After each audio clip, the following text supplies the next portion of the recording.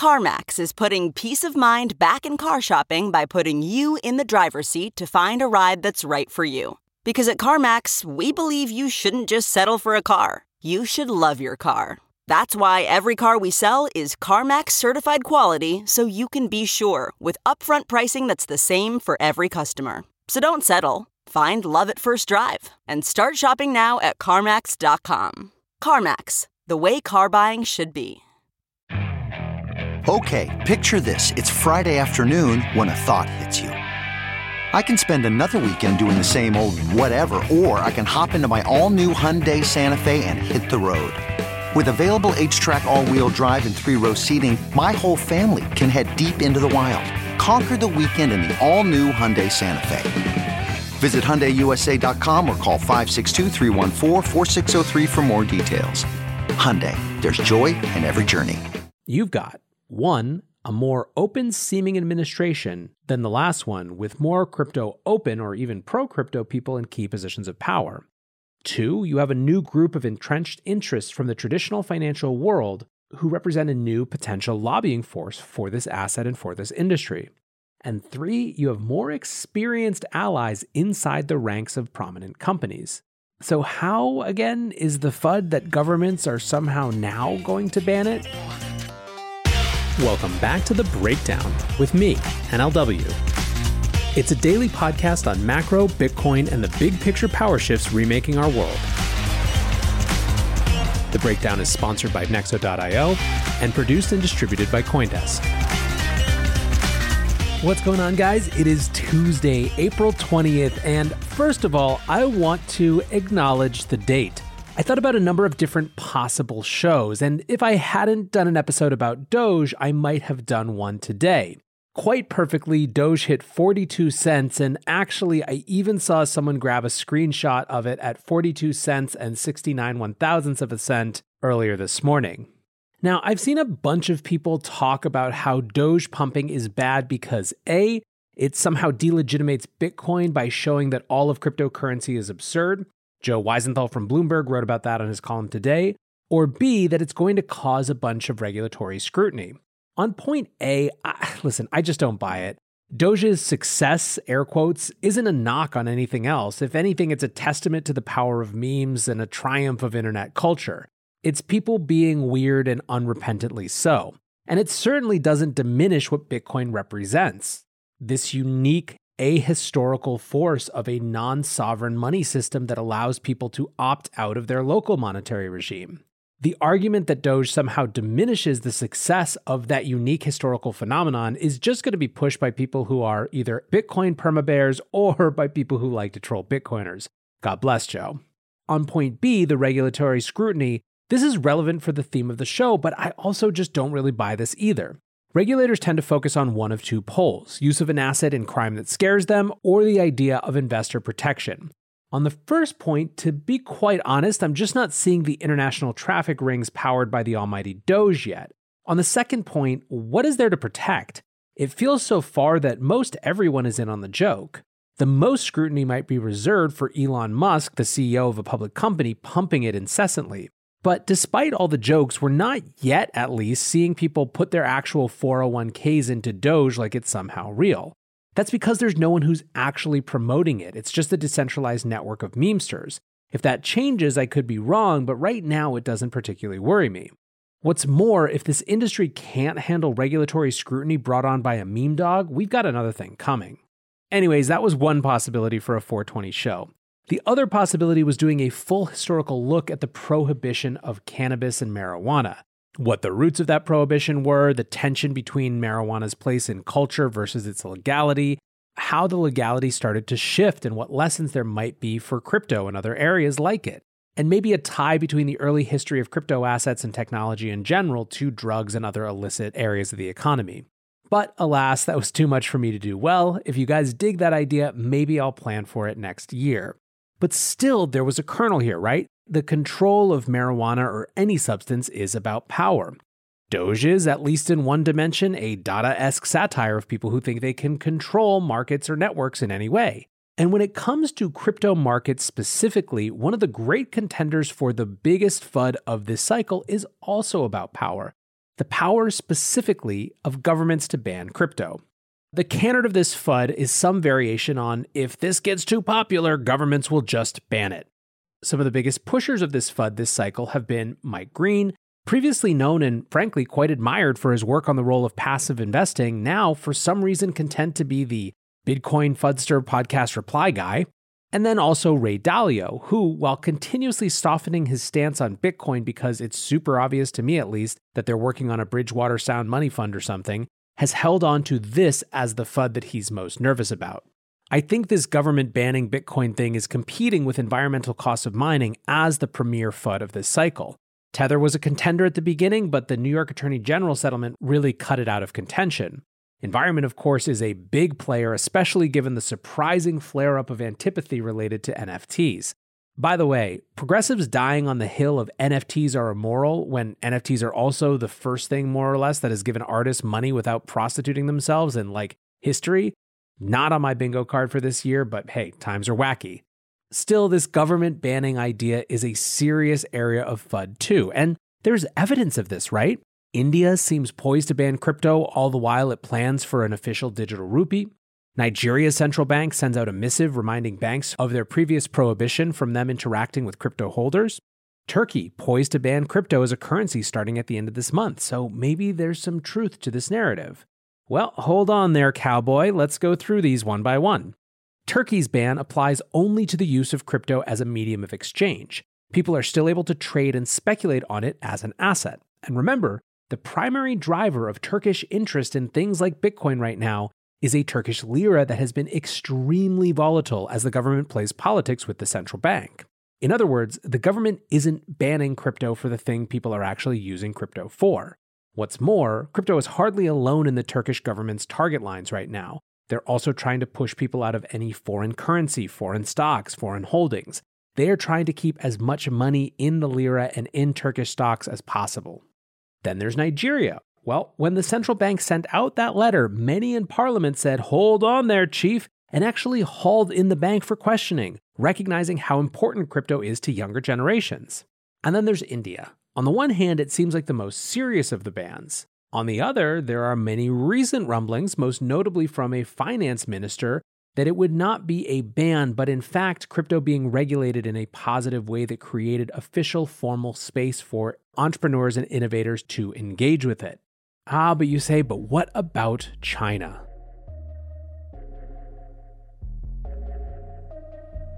Looking for the best way to unlock your crypto's liquidity? Nexo.io is exactly what you need. Borrow against your digital assets at just 5.9% APR. Earn passive income with yields of up to 12%. And swap between more than 75 market pairs with the instant Nexo exchange.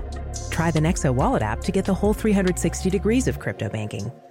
Get started at Nexo.io. China, which has long banned crypto trading, forcing all of its citizens to use over-the-counter trading. China, which has a digital yuan coming to replace the need for cryptos. Well, during a CNBC panel at the Bao Forum recently, Deputy Governor of the People's Bank of China, Li Bo, said, quote, "We regard Bitcoin and stablecoins as crypto assets. These are investment alternatives. They are not a currency per se, and so the main role we see for crypto assets going forward is as an investment alternative." That is a huge shift in tone, and no shift in tone in China happens without intention.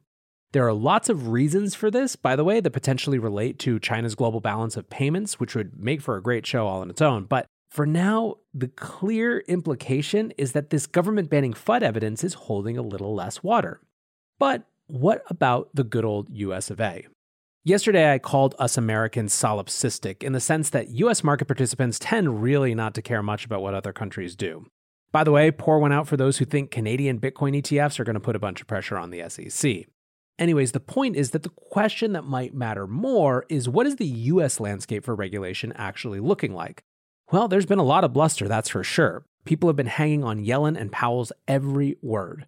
And it makes sense. These two have spoken a lot more about cryptocurrencies in the last couple months than Powell did in the entire last administration. Yellen even trotted out that old used for crime FUD. But let's talk directionality. At the same time that Treasury Secretary Yellen is talking about being worried about crypto's use in crime, she's also talked about the importance of innovation and what new opportunities it might represent. Let's compare that now to, her direct predecessor, who basically machinated against Bitcoin his entire time in office. It is widely believed that Secretary Mnuchin was behind Trump's tweet where he came out and said he was no fan of Bitcoin and cryptocurrencies.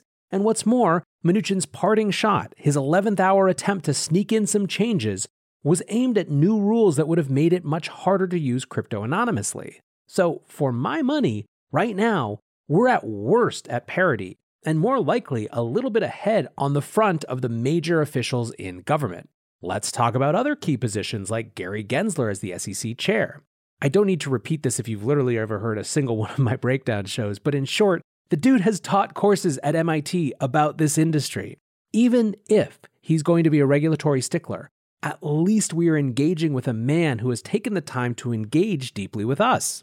Not for nothing, Commissioner Hester Peirce felt enough like the time was right to reintroduce an updated version of her safe harbor rules that would allow crypto teams to experiment building their networks, including, yes, using tokens to do so, without fear of SEC reprisal for unlicensed security sales. So I think, all in all, on a foundational level, we're in a much better starting position with this administration. But there are two more dimensions I'd like to bring to the conversation. The first is the new advocacy lobby of big traditional financial institutions who are now involved with Bitcoin. This functions in a passive and an active way. Passively, the fact that some of the world's biggest business names are now involved in Bitcoin makes it much harder for lingering Bitcoin FUD about it being just used by criminals. Relatedly, it's hard to see something like Bitcoin as overly volatile and risky when you have 9-figure buyers of it being insurance fund general accounts that started before Abraham Lincoln became president. The more active side is that these firms represent significant financial interests that could be tapped to lobby on behalf of the industry if it were actually threatened. I think in this regard, the fact that these institutions are outside of tech matters. Tech has a particularly low standing with regulators these days, but again, things like insurance companies make it harder to dismiss as just another bunch of tech companies trying to do everything. The second additional factor around this whole idea of governments banning Bitcoin that I'd like to put into the conversation is the active placement of well-positioned former regulators into companies. And thus we reach the specific context for having this particular discussion today. 2 bits of news about companies in the crypto space welcoming former regulators to their ranks. The first comes from BlockFi, who have added Chris Giancarlo to their board of directors. Giancarlo was the former head of the CFTC up until 2019. During his tenure, he was affectionately given the nickname Crypto Dad.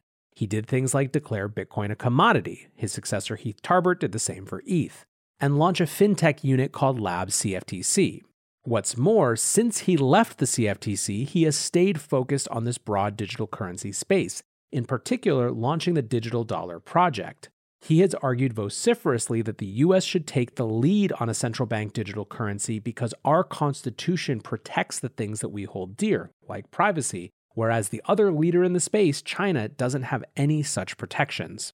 The statement from BlockFi says, quote, Giancarlo will provide valuable guidance to the company's leadership on strategic matters, namely blockchain innovation, regulatory developments, and growth initiatives, which definitely reads to me, help us navigate regulatory waters.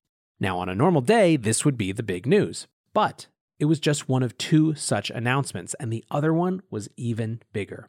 Brian Brooks, the former acting director of the Office of the Comptroller of the Currency, is the new CEO of Binance US. Quick hits on Brooks' history for those who haven't heard me talk about him before on the show. He was the chief legal officer at Coinbase before being tapped to be the deputy director at the Office of the Comptroller of the Currency. When the director left, he became acting director. He was nominated by President Trump for a full term a couple of times, but it never got to a vote in the Senate. Still, he used the less than a year that he had in office to full effect. The OCC during that time issued guidance that banks could work with crypto companies and then even clarified it to make sure that they knew that that meant stablecoin issuers as well. They provided guidance that banks could actually provide crypto custody services to end customers. Finally, they said that banks could even use stablecoins alongside other payment rails like SWIFT and ACH. A huge amount of the institutionalization that you're seeing of Bitcoin and crypto assets was directly enabled by these changes. Brooks even got reprimanded by some in Congress for moving too fast and spending too much of his attention on crypto assets. These moves were a big part of the inspiration for the Stable Act, which was introduced last November. Well, now that Brooks is private again, he's back in the crypto industry and he's going after his former employer.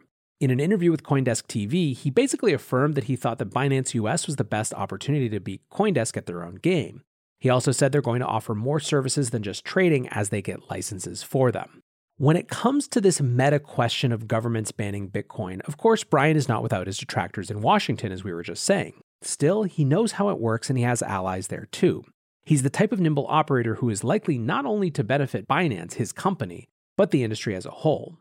To sum this all up, you've got 1. A more open-seeming administration than the last one, with more crypto open or even pro-crypto people in key positions of power. 2. You have a new group of entrenched interests from the traditional financial world who represent a new potential lobbying force for this asset and for this industry. And 3. You have more experienced allies inside the ranks of prominent companies. So how, again, is the FUD that governments are somehow now going to ban it? The short answer is that the FUD just doesn't add up. It's being pushed by people who have a bone to pick with Bitcoin, and you shouldn't listen to it. Don't let Mike Green screw up your day. With that, I hope you guys are having a great week. I appreciate you listening. If you're enjoying the show, please go slap it a rating, a review on Apple. It makes a huge difference. And until tomorrow, guys, be safe and take care of each other. Peace.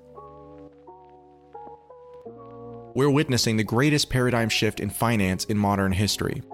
Join thousands of newsmakers and influencers talking the future of money at Consensus by CoinDesk, a live virtual experience of leaders, changemakers, virtual reality meetups, keynotes from Ray Dalio, Gary Vaynerchuk, and much more. Get an up-close look at the boom in crypto, the surge in institutional investment in Bitcoin, the NFT mania, the breakneck innovation in decentralized finance, and the coming disruption from central bank digital currencies. The Breakdown listeners can visit events.coindesk.com and use the promo code BREAKDOWN to save $25 today. Join us May 24th through May 27th for Consensus by CoinDesk and register today at events.coindesk.com because ticket prices go up at the end of this month.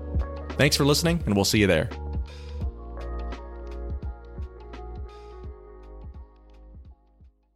The new Super Beats Heart Chews Advanced is now supercharged with CoQ10. Support your healthy CoQ10 levels and blood pressure with 2 chews a day. Visit RadioBeats, BEETS.com and save 15% with promo code DEAL.